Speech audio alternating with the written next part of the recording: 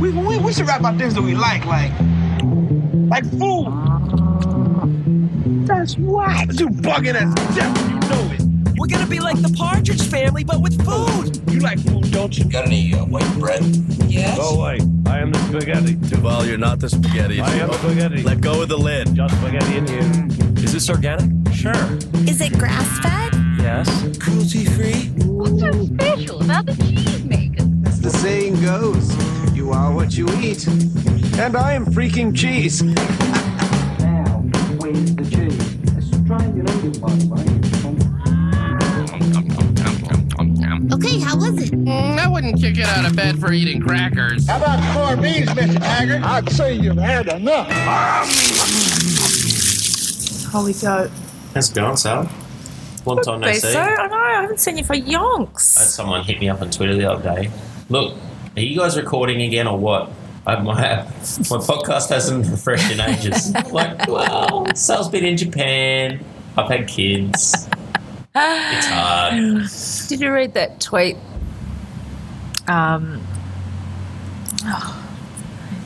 Girl, it said, you don't sound like. Oh, yeah. I did that. You guys sound completely different to the way I pictured you. That's fair enough. Yeah, I sound like a bogan. That's fine. What's been happening? This is nice, soft, stinky teas. It's good, isn't it? Holy goat. So this was one of my little purchases on the weekend because I went off to Noosa Food and Wine, as you know, and they have a little produce area. So, oh, God, it was good. You know, back fatters, maple glazed bacon, and Fino have all their beautiful cheeses and meats and stuff there, but this Holy Goat was there. She's from Adelaide. Yeah. And I've actually seen her on Landline, seen her little thing. Because I said to her, oh, you look really familiar. Do I know you? And she said to me, no, you don't. I went, oh, have you been on television or something? She said, yes, I've been on Landline. Oh, so it was them that I can remember. Was she abrupt in a good way? Or no, she was abrupt in that. I've been asked that question 10,000 times. No, it's a hard job working at those festivals because the general public are really rude and demanding, generally, on day 3. Yeah.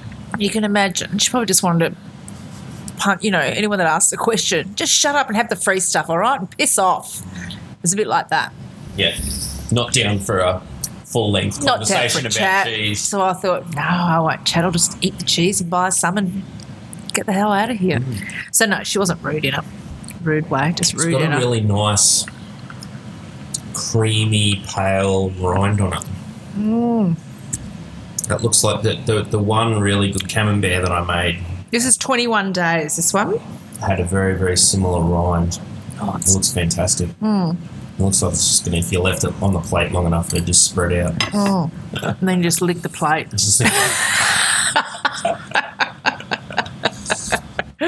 So, food in Japan. Tell me all about it. Oh, Japan was so good. So Japan was just with a mate.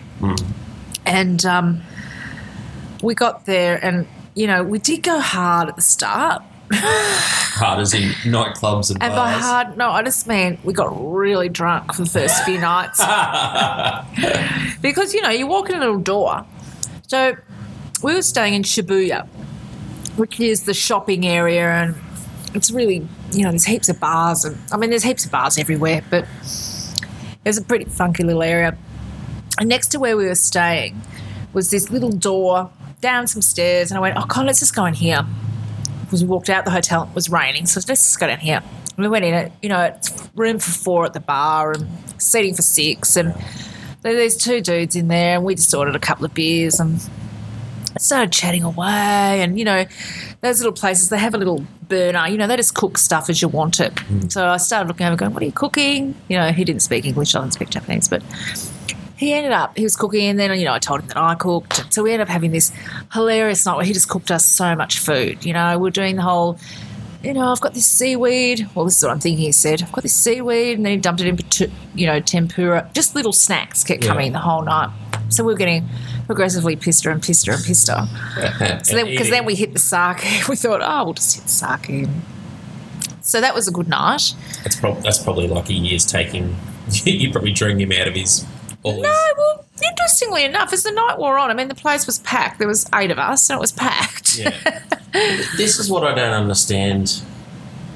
Like, I ran a small place in Brisbane, which was, I don't know, most nights was 50 people, I guess. You know, when it was busy. And, like, you get a really good night when you had a band in, it was like 200. But 200 was packed, you know, 200 was an exceptional night. But the little suburban places that do that sort of stuff, like, are they around and I'm just out of it because I've got 3 kids, or I don't know what does it just not exist in Australia? Well, I don't think it's economically viable in Australia. I don't know what their rents are like in Japan, but Or their our licensing laws is the one that kills you in Australia. yeah, and so obviously they can make a buck with. I mean, that's their culture, is to not have these places packed Yeah, with people. So they're obviously making some money because they're everywhere. yeah. So they must have. That's interesting, actually. We need to look into that. I think I'm not sure why. there was a little thing, and my disdain for Queensland Liquor Licensing Department is well known, but there was an attempt, and I think they did bring in a version of Melbourne's small bar laws, but the problem we had when we ran the alley was we essentially had to pay similar sort of licensing fees to the Beat or Yeah, right. the mega clubs in the Valley, or the big pubs. And so if you're the Regatta Hotel and you've got 9 bars and 62 bar staff and you have 500 people in there getting absolutely smashed 4 or 5 nights a week, then those licensing things I think they've changed it. I think they've changed it because they do offer a small liquor license now for venues under, I think it's under 60 people or something, and it's only like $900 a year or something. So I think they've kind of addressed that issue, but still, I mean, you still couldn't have a venue with 8 people in it. No. Not in Brisbane. I mean, your rent's likely to be, Yeah. you know. Well, when I quit the bar and went to working for, repping, and all of a sudden I had Friday nights. It's like, oh, Friday nights. That's what Friday nights is about. I never really understood the going, because I was a student where every night's a night you go drinking, or I was working 7 days a week. So this was my sort of first Friday night as a worker experience. And up the top of the hill at Red Hill. So where'd you go? TGF or whatever it is? That's a joke. Of course you would have that it's Friday. You know the Lebanese place at Red Hill that was there for years and years and years? No-nos or no-nos. Across the road from there was the post office. Yeah. And next to the post office was this room that would have been smaller than this lounge room we were sitting in. I know the room. And he had some friends of mine looked at that bar. Was it a bar? It was a bar. Now it's a childcare centre. Some friends looked at it and wanted to take it over, and I said, just give me the 800,000. Just give it to me and go and do something else. Oh, yeah, I have no idea what the rent was like. But he used to just go to the bottle shop and buy a couple of bottles of wine and some beers, and so his prices weren't that cheap. But it was this tiny little place, and we were I think we were his only regulars. Like there wasn't many other people we saw there every Friday night. I just don't think anyone knew it existed. Yeah, he was only a young guy, and yeah, we used to just sit there on a Friday night because it was like going for beers in someone's lounge room, but then not having to do any of the cleanup, or go and get any of the beers, or look after any of the snacks, or do you know what I mean? Like it was just. Yeah. All the comforts of having a lounge room with none of the hassle. And we could just stumble home afterwards. So, yeah. Oh, that's hilarious. Hey, they've got this new thing now. Have you heard of forking about or something? Right. I have to send you the link. It means you can throw a dinner party at home and sell tickets. Oh. So you can jump on and find somewhere that you might want to go in your city or your area. And people just throw dinner parties and they might say, I'm going to have 8 for dinner. I'm going to cook Tex-Mex, and you can buy a ticket. So is the idea to make money? No, I think or the idea is to meet new people? I think it's about this whole share-driven economy that we've got going. Okay. About, you want to cook all the time. It's a bit like me, I suppose. I like to cook, but Pat doesn't eat much. Yeah. Well, So if you were going to cook some stuff, I suppose I feel like cooking. I might cook my way through this cookbook and have a dinner party. yeah. And I don't think you'll make much money, but well, I suppose if you like cooking, it's a good way to fund the ingredients. yeah. Because then you're not forking out Oh. lots of money every Yeah. night to cook. Anyway, good concept. I like it. Yes, well, I'm cooking for 6 now, so six Strength. every night. No dietary requirements on this flatty. No, Ryan will eat whatever. And then some. Oh, that's funny. The first full night, like the first night he stayed as an official housemate, he's like, "You want a beer?" I said, "Yeah, I'll have a beer." Then we had a couple of ones. He's like, "Oh, we better not do this every night." It could get very messy very quickly. It's just like being back share housing, just with extra 5:30 wake up calls. That's all. Oh, that's funny. Anyway, I just quickly have to tell you about one more story No, in you're Japan. telling me lots of stories. What was the best food you ate?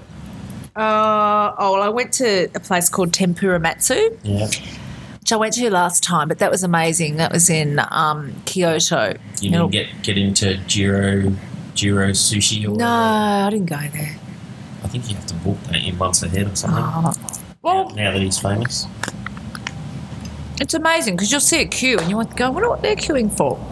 You know, walking along, there's this queue of about 100 people and they were waiting for sushi. So, you know, you see queues all the time. People taking a ticket and you think, must be good there. We just join a queue sometimes. And my friend would go, what are we queuing for? I go, I don't know. She go, what? She's not as into food as much as I am. I'm like, well, it must be good. All these people are not queuing up for nothing. One time we were queuing up for these they make these kind of cakes in the shape of fish and they fill them with, you know, different beans and stuff. Anyway, we're lining up to get these. I went, oh, they're cakes. And she goes, oh, good, a cake. Not the cake she was thinking of. I've gone, oh, they're hot. Just going, oh, yum, hot cake. Bean curd. With mashed up beans. Oh, dear. Anyway, that was hilarious. But, yeah, so the best food was at Tempura Matsu because that's the amazing place where you're sitting there and there's like 20 chefs and you just kind of pick a menu and they feed you whatever. You know, they have this amazing ice block with soba noodles and, you know, egg yolk in it and beautiful miso and, or else they'll bring out the big hunk of tuna and they'll cut it in front of you and then they'll stick it on a couple of twigs and charcoal it for like 2 seconds on some kind of scented log. You know, I mean, it's bizarre, but it was fantastic. So that was good. But so we went to the fish markets. Yeah, that was the other one I really wanted to ask. So we got up in the morning and we went, right, we'll go to the fish markets. We didn't go and watch the auctions or anything. We just thought we'll go out to fish markets, which is mental. Like there's all these tourists in the middle of a full-on working busiest fish market in the world.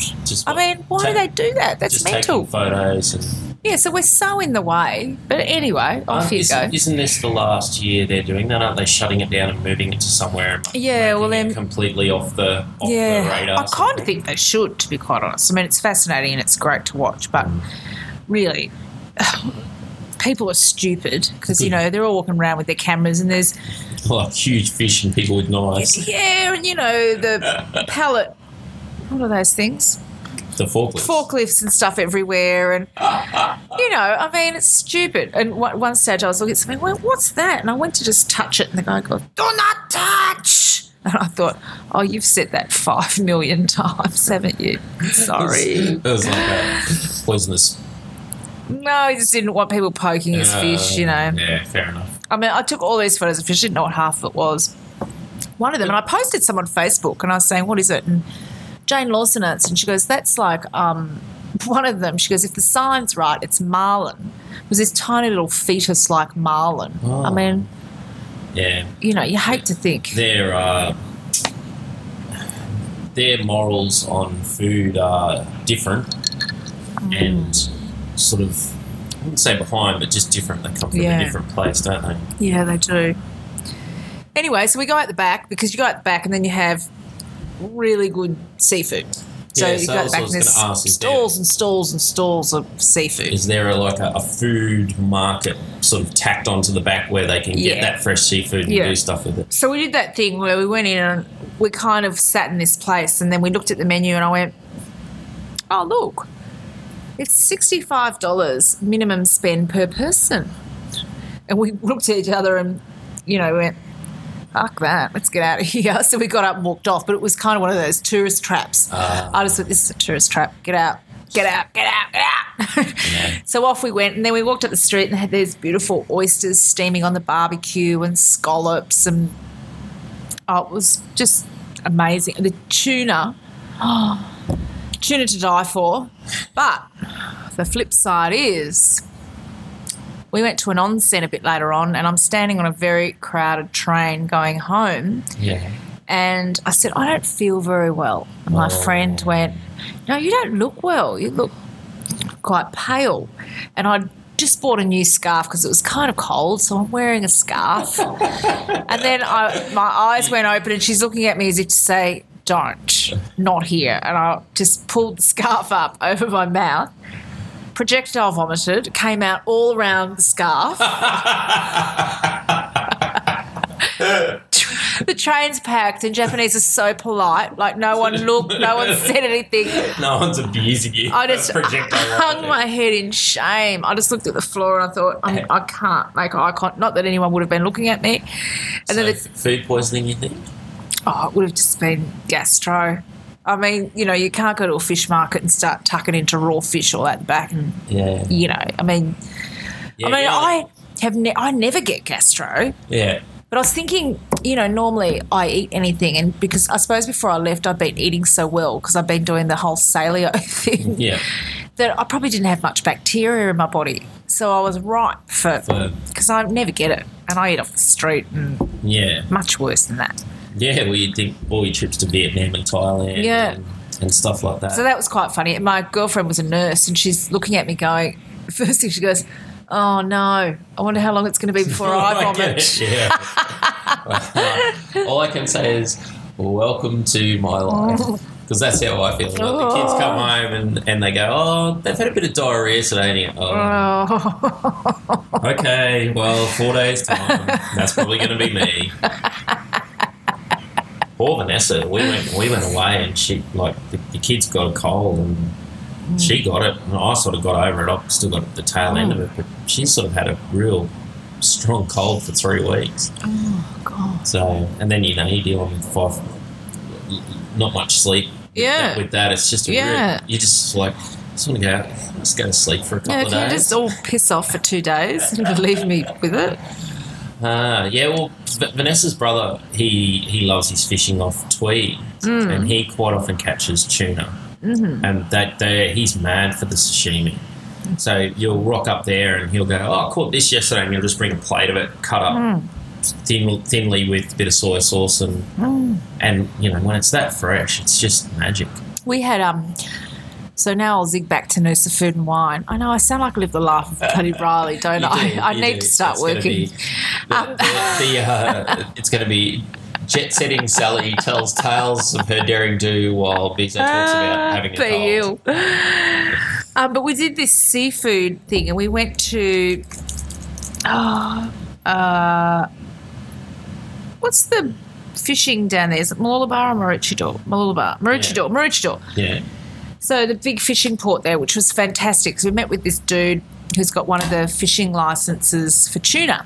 Because we it sounds incredible. We have really, really strict laws governing fishing, and a few years ago there was lots and lots of licenses, and then they kind of sent everyone broke, and then they bought out the license. Now there's only 20. So there's 20 people that are allowed to fish for tuna. Anyway, we met one of these guys, and Parvo, which is hilarious. Smart though, because you're better off having 10 businesses that can fish forever. Yes. Than 200 businesses that can fish for 20 years and then it's not really economically viable for anybody. Yeah. But the hard thing they have is that people in Australia don't value, because they're so price driven, they don't value what we do as a country protecting our fishing waters and that it's beautiful, clean fish. Everyone else in the world is scrambling to get it. So they export quite a bit and we just keep a little bit here. But amazing. They were just saying, you know, some of their fish is the best fish in the world, obviously. Japan's a big market. We met these guys that had the crab, the spanner crabs. Oh, yeah.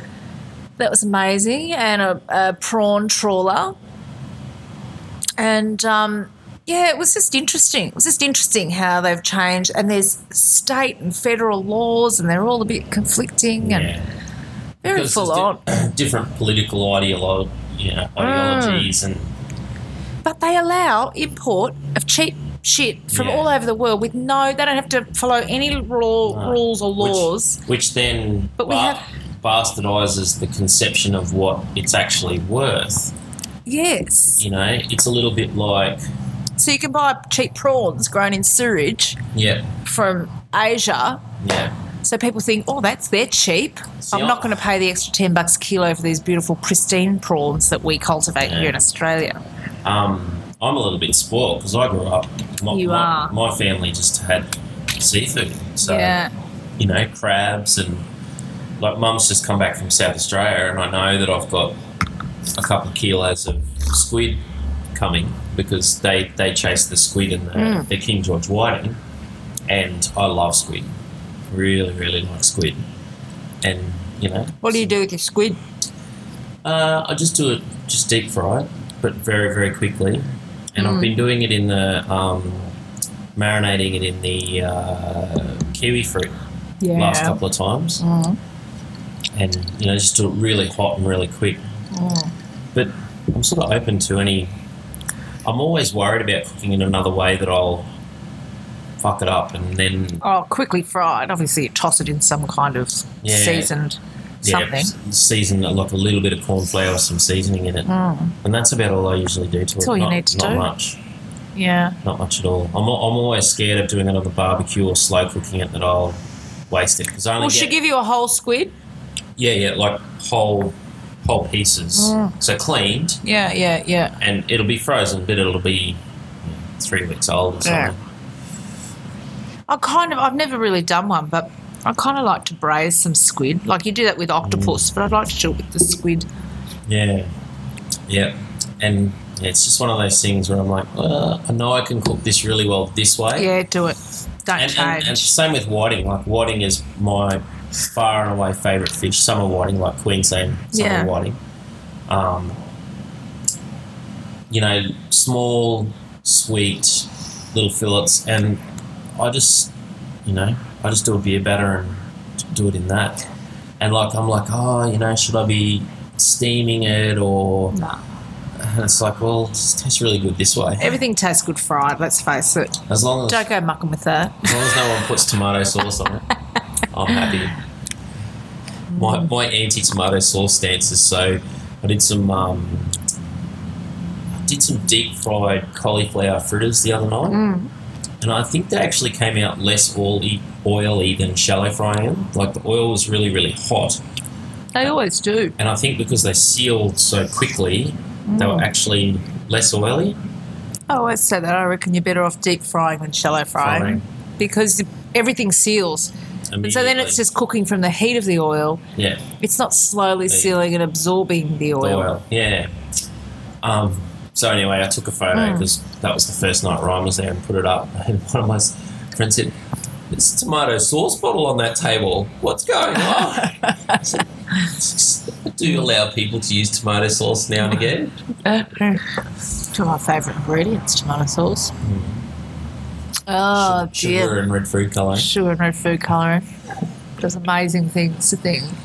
Well, one of our suppliers, evidently, is big into health food, doing health food range for Coles and Woolies, and they've got a tomato sauce coming out that's 98% tomatoes. Oh. So basically like a Sugo, but more as a sauce, I guess. Yeah.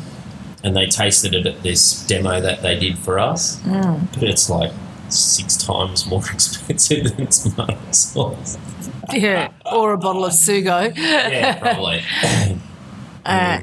Oh, how funny. So does Noosa tend to have? Do they just sort of run it and let everybody come, or do they have a theme? Do they try and push anything, or do they have all these events, right? So we did 3 events, which is way more than what I normally like to do, but we did 3 events. So one was the seafood, which was okay. It was an interesting topic to me, and the seafood was amazing. Like that piece of swordfish that I posted was possibly one of the best pieces of fish I've ever eaten in my life. Like it wasn't dry, it was buttery and flavoursome and amazing. So these events, are they for media, are they for the general public, or are they for chefs that are looking to get new ideas and new supplies? They're not getting any new ideas. That was my whole thing this year. I just kind of thought it's more about, they were branding it this year, schoolies for chefs. And it is bloody schoolies for chefs. Because every chef goes there and they get totally pissed and, and some of the meals are okay, but some of them are pretty freaking average. We went to a clam bake on Saturday night. Now, chefs were Dan Hong, Colin Fasnich, and some guy, Tom, who I should know his name, who's a seafood guy. Well, Dan Hong, I've never seen anything bad written about him anywhere. Can I tell you what this food was revolting. Not only was it bad, it was revolting. Their hors d'oeuvres, where they had this, it was obviously terrine, but it seriously tasted like Spam with pickled onion. They had half a dinner roll. Apparently they had spanner crab on it. I didn't see one of those. And then they had figs just wrapped in, hamon. And then we sit down. Oh, no, they say, dance for a while. Food's going to be a while. So everyone dances for like 2 hours. And then they bring out some surfboards loaded up with those blue and white checkered tea towels that you get from Spotless. Everyone has. Yeah. Seafood parcels wrapped in these, and they bring them out on surfboards. Anyway, seafood was delicious. But this random stuff, so they're selling seafood and then they have all this corn come out with it and bread that they kind of threw on the table. And then that was all fine. And then the weirdest thing ever, Fasnage was doing main course. So we get served corned beef, hunks of corned beef smothered in parsley sauce, this bowl of what looked like gruel, some bean thing. It was so disgusting. Potato salad like you've never tasted, like you'd buy from Coles. Probably was. Salio hadn't prepared you to have gruel for a main course. It was revolting. But wait for it. Dessert was fruit salad. What? With whipped cream. There was some kind of pandan coconut cake or something under it. But by that stage, I was just so upset that these chefs had just gone to no effort. Right? There's, mind you, the tent's full of 250 people that have paid $200 a head. Yeah, I was going to say, how much a head did you pay for this? Oh, you'll have a cocktail on arrival. No cocktail on arrival. There was a few clams, but, it was just piss week. Anyway, that's what they get away with. Okay, so that was shit. But on the other extreme, I went to an awesome one in the hinterland, which was on the Walker's farm, and they grow beautiful chickens. And, the family greets us getting off the bus. I saw heaps of photos. Oh, it was such a beautiful day. And that was, Marty Botts and Alex Herbert and Cameron Matthew. Beautiful team of cooks. And the food was great and all. Totally different vibe. It is part of the reason because they have 3 chefs and no, it's not one person's reputation on the line and no one's the boss and no one's sort of running it? Yeah, I think so. I don't know what the behind-the-scenes situation is, but, that clam bake, there was actually no one there that was in control. Like, the band packed up and left an hour and a half before it even finished. Yeah. They just packed up and left. They would have paid for, an hour and a half and then went home. That's probably what they got paid for. Probably, but why would you say, this will end at 11:30 at night and the band leaves at 9:45 and they start clearing the tables? Yeah. So that kind of stuff leaves a bad taste in your mouth, which is kind of why I don't like really doing the events. I'd rather just go to the days because the days are great and you get awesome sessions and there's really good discussions and great cooking demos and stuff, and the food in all the little booths because all the restaurants and people do little tasting plates, which are really good. But the events, not a big rap for. Yeah, see, I just like to go, like, I got this little rig now, which obviously is, you have to just walk around with. Just go and, but you'd sort of need enough cred that you could just... Well, you've got to be someone else. No one will talk to you because everyone's trying to drag their attention. Yeah. I mean, look, some of those chefs are very lovely and they're very generous with their time. I mean, so generous. Is it just chefs or is it also producers? Also producers, also the media, writers. Yeah. Food critics. It's people behind the scenes in food. Yeah, see, they're probably just as interesting to me as the chefs. One of the podcasts I listen to, which is a pop culture podcast, and he normally does like a group discussion. So they don't do anything really they don't do many sort of current things. They'll do big sci-fi movies, so they'll do the Avengers movies, whatever. But they tend to do older movies, comic books, stuff that's been out for a while. So you can watch the movie and go back and listen to their discussion about it. Yeah. And David Letterman was retiring this week. Yeah. So he did interviews with 2 TV critics and then 2 tech writers and a guy he went to college with and he had a whole narrative to it. So he knew what he wanted to say, so he was asking questions about what he wanted to say, what he was trying to get across. And then he did these interviews and then he went back and cut it up and it formed a narrative. A little bit like NPR or one of those radio shows. But it's just really interesting. And it was interesting because it wasn't from a sort of media company. It was just sort of him. It was professionally done, but it was obviously his viewpoint. So yeah. Awesome. Yeah, there's some fascinating people there to talk to. Even there was a guy there, like there's a barbecue guy from America and he'd been making rubs and he's like on the barbecue circuit in America and he'd come out and, just the development of his rubs and the trademarks he has to put. I mean... Well, that's the massive thing in Brisbane at the moment, isn't it? That American barbecue. Huge. Style food.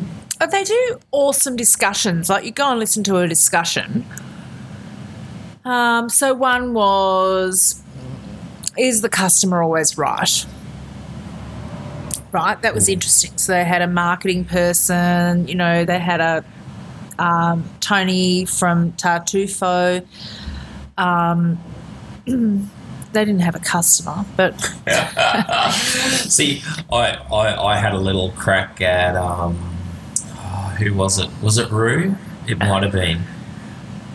That they had the discussion about she went to something about honesty in food media or something like that, and I made a joke. I said, are they burning a food blogger at this panel discussion? Yeah, well, they nearly And she said, well, lightly charred, and I just thought, sometimes you just have to face the reality of this. The discussion has changed, though, over the years, because I remember when it first started. So that topic was, are food critics still relevant? Or something. Right. And they had all journos up there, no bloggers. Yeah. And most of them were, and their attitude towards bloggers has softened over the years because it's like the cream's rising to the top. There's good bloggers that people use, and there's shit bloggers that just exist. There would be food writers out on the take as well. But that's the thing that annoys me because they're going, oh yeah, they go and they are being paid, and I think, but we all know that you all take freebies. Yeah. We all know those food guides are a goddamn joke. Like they're going, does anyone buy a food guide? And there was about 3 hands went up. I was like, no one buys a food guide because we know they're rigged towards advertisers and your mates. And, it was interesting because John Lethlean was saying, I think journalists think that becoming friends with the chef, they become too close. The lines get blurred. They're not giving... But, that's like journalists. Oh, yeah, but here's my... No, they're not your friend. They're just sucking up to you because you write. Yeah. You're not their friend. Are they inviting you over for their child's baptism? No, they're not. That's why I think it's really interesting for someone like Burmo, who does write for the Good Food Guide. But he's successful he's a successful newspaper writer, but he writes books for a living. The only reason he does that food reviewing gig is because he likes food. Go out for dinner, yeah. Do you know what I mean? And I don't think it's all, I know that I've had messages from him saying, ate some fucking terrible food today. So, do you know what I mean? But sometimes some of the fucking terrible food has to go in the book because they're a really good contributor to advertising for that paper. Yeah. So, go back and find something else good about that place. There is nothing good. Or they send someone who's perhaps not as independent. Do you know what I mean? Like there's always going to be people that are going to toe the line and write what people want. Yeah. And that's the thing. Like there's heaps of bloggers out there. And that's what I like about blogs because they'll tell the truth because they don't care. They're not answering to anyone. No. They don't have someone else paying their thing. It was interesting because John Lethland was saying, I cost my employer $40,000 a year in meals, Elizabeth Merriman said, what blogger has $40,000 to spend on meals? Well, they don't. No. They get them for free. And then someone else said, every review is like a thank you letter. And that's a bit true too, but I still think those. There would also be really good food bloggers that don't. You can tell the sucks. You know the good ones. Don't spend $40,000, but probably don't eat out 3 times a week. Do you know? They might eat out once a fortnight, and they might write a really critical, proper review that's not beholden to anyone because they're not paid by anyone. They're just interested in the food, and they might not write. This is what I like about a lot of tech blogs is the independent tech blogs don't have to follow the rules. No. They don't have to give you their honest opinion. Well, and tech writing for a very long time was about specs, It's got this many things of this and it's this fast and this. And then along came a whole group of people who are like, I don't really give a fuck about that stuff. I just want to know how it impacts me in my everyday life, Does it help me? Can I sit there and read a comic or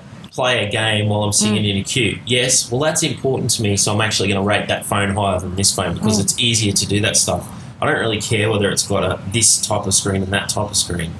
And I just reckon there'd be food bloggers out there that have that sort of attitude is like, well, I just like American food, so I'm not going to review every restaurant in Brisbane. I'm only going to review the American barbecue places. It was interesting, though. They all beat themselves up about the grammar of bloggers, or they can't even write a sentence. And I was thinking, who gives a shit? Who cares? It's all our whole world's written in texts and abbreviations. Yeah. I don't give a shit if they're not. I'm not a grammar Nazi. I couldn't care less whether their sentence was well constructed or not. You get what they're trying to say. But they were like, oh, yes, they can't do a sentence. And, oh, yes, it's so badly constructed. No, they don't even know the difference between there and there. I was thinking, who gives a shit? No one else does. The other 98% of the world that's not a food journalist don't give a toss. Yeah. One of the funniest writers on sport is the guy that I do my sports podcast with. And he writes, I don't know, whenever he feels, whenever something takes, and he is crude. And he drops 1,000 swear words. Oh, fuck, he is funny. He is funny. And there is literally no one in the Australian media who writes like that. Just absolutely no one. Because they've all come up, they've all gone to a newspaper and learned to write a certain... And there's just a homogeneity of it that's just mind-dullingly boring.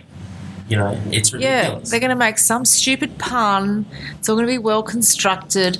I like the outside the box of the whole thing that's not quite put together in the right format and it's not quite right. I really enjoy reading that kind of stuff rather than the other. It's all so predictable and then it's like, don't use these words. There's kind of this blanket thing goes out. Don't use these words now. They're not kosher. So has Noosa Food and Wine, the sort of overarching body, not embraced new media particularly? No, they have. Yeah, no, they totally have. Yeah. Oh, yeah. No, the overarching body of it, of course. I mean, every restaurant has to be on new media and, that's just a fact of life. The world's changing. You either move with it or you get stuck in a hole. And so, and that seems to be more the point, which I find really interesting because I haven't been to Noosa for about 4 years, and I suppose about 4 or 5 years ago was the first blogger thing, and no, there's no bloggers don't know what they're talking about. They haven't got a clue. That was back then. Yeah. I'm assuming they have it every year and it changes, and now it's a bit like, well, there are some good ones, and some professional journos have become bloggers. Yeah. Let's face it, there's probably more in it for them being a blogger than there is being a journo half the time. Yeah. So it's those that are smart have just worked it. Yeah. Those that aren't are kind of trying to work out where they still fit and are relevant. And it's funny because they're the ones that sort of, get the following because they're seen as professionals that have gone out on their own. Yeah. But still probably get sneered down on because they don't have that masthead behind them. Yeah.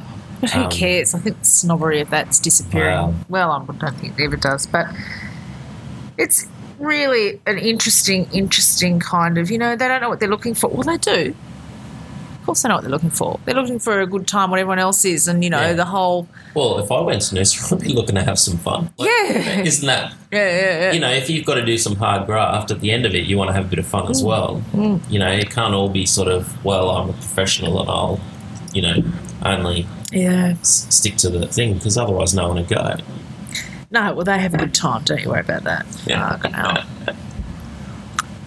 No, it's good. It's a really good weekend. It's a great weekend, actually. So I wanted to ask about breakfasts in Japan. Did you do the full whole Japanese hot breakfast every day? Yes. Out or where you were staying? Both. I love breakfast in Japan. Yeah. It's funny, though. It really interests me that the breakfast in Japan is probably one of them more than anything, I think. Well, not so much this time, but last time when I went and I was up in the mountains and I was having the full-on traditional breakfast, that was amazing. So, that'd be beautiful warm tofu and, they'd fry you an egg. You'd fry an egg in front of you on a little burner and it was I'm not sure that beautiful warm and tofu go together, but anyway. Their tofu's beautiful. It's not like ours. You would love it. Have you been to Bird's Nest yet and had their tofu? No. Oh, well, you got to go and do that. That's always been our sort of plan to do the first. When the kids are 20, you should go to Bird's Nest.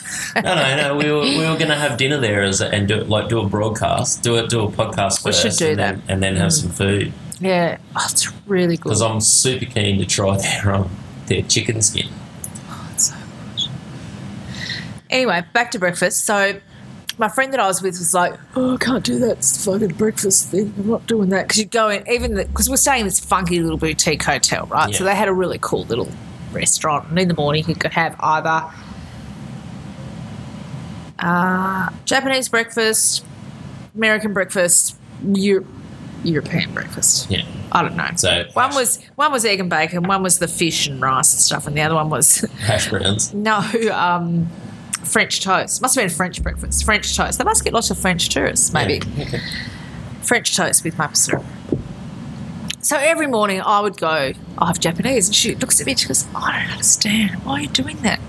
But I'm more savoury. Yeah. So I love soup for breakfast. So there was soup, rice, fish, seaweed. I reckon if someone was cooking me that, I would totally have that for breakfast every day. Why wouldn't you? Not, I love my Weet-Bix, but some wonton soup for breakfast to go down all right. It's not wonton, it's just miso. Yeah. But, a bit of tofu with seaweed floating in it. They have a bit of rice and you sprinkle a bit of, crushed up furikake on top and stuff. So you sprinkle a bit of MSG on top. I'm sure that's what it is. Piece of fish, bit of green tea. I loved it. But by day 4, our friend Fudd is just going, oh, no, mate, that's just disgusting. How do they eat this shit every day? So all they want is a piece of toast and Vegemite. I'm like, they think the same about you. How do you eat that shit every day? That was, though, the morning after she'd spent all night on all fours vomiting following the... So she got your butt. She didn't get your butt? I woke up in the middle of the night to hear her just, vomiting and vomiting and vomiting. I went, oh, bad luck. She goes, Oh, no. So was it just a 24-hour thing? It didn't knock you out for a couple of days? No, we kept going. Drank through it. Well, we had a mate that lives in Tokyo. So she's a teacher at a international school there. So we had gone out with her a couple of nights. We went to an izakaya, which was, so they've got these fantastic izakayas, okay, so they're pubs. But this particular izakaya had like 20 different little food stalls in this one pub. So you go and you can eat whatever different food, you just jump around from different booths, or you settle in one booth and let them feed you. So that was really funny. We sat in this booth till like 10 o'clock at night. We were spastic. And then then she goes, oh, listen, do you want to come back to my new house? Because across the road there's this izakaya and I've never been there and I'm too scared because izakayas are just a door. So you don't know what's behind there. Is it Japanese mafia? Is it really trendy? Is it really daggy? Is it just, you don't know. But you've got to open the door and go in and find out. She goes, I've never been across there. It's right across the road and I'd really love to go. And her hubby, who we popped into their apartment, is sitting there with a VB watching the AFL.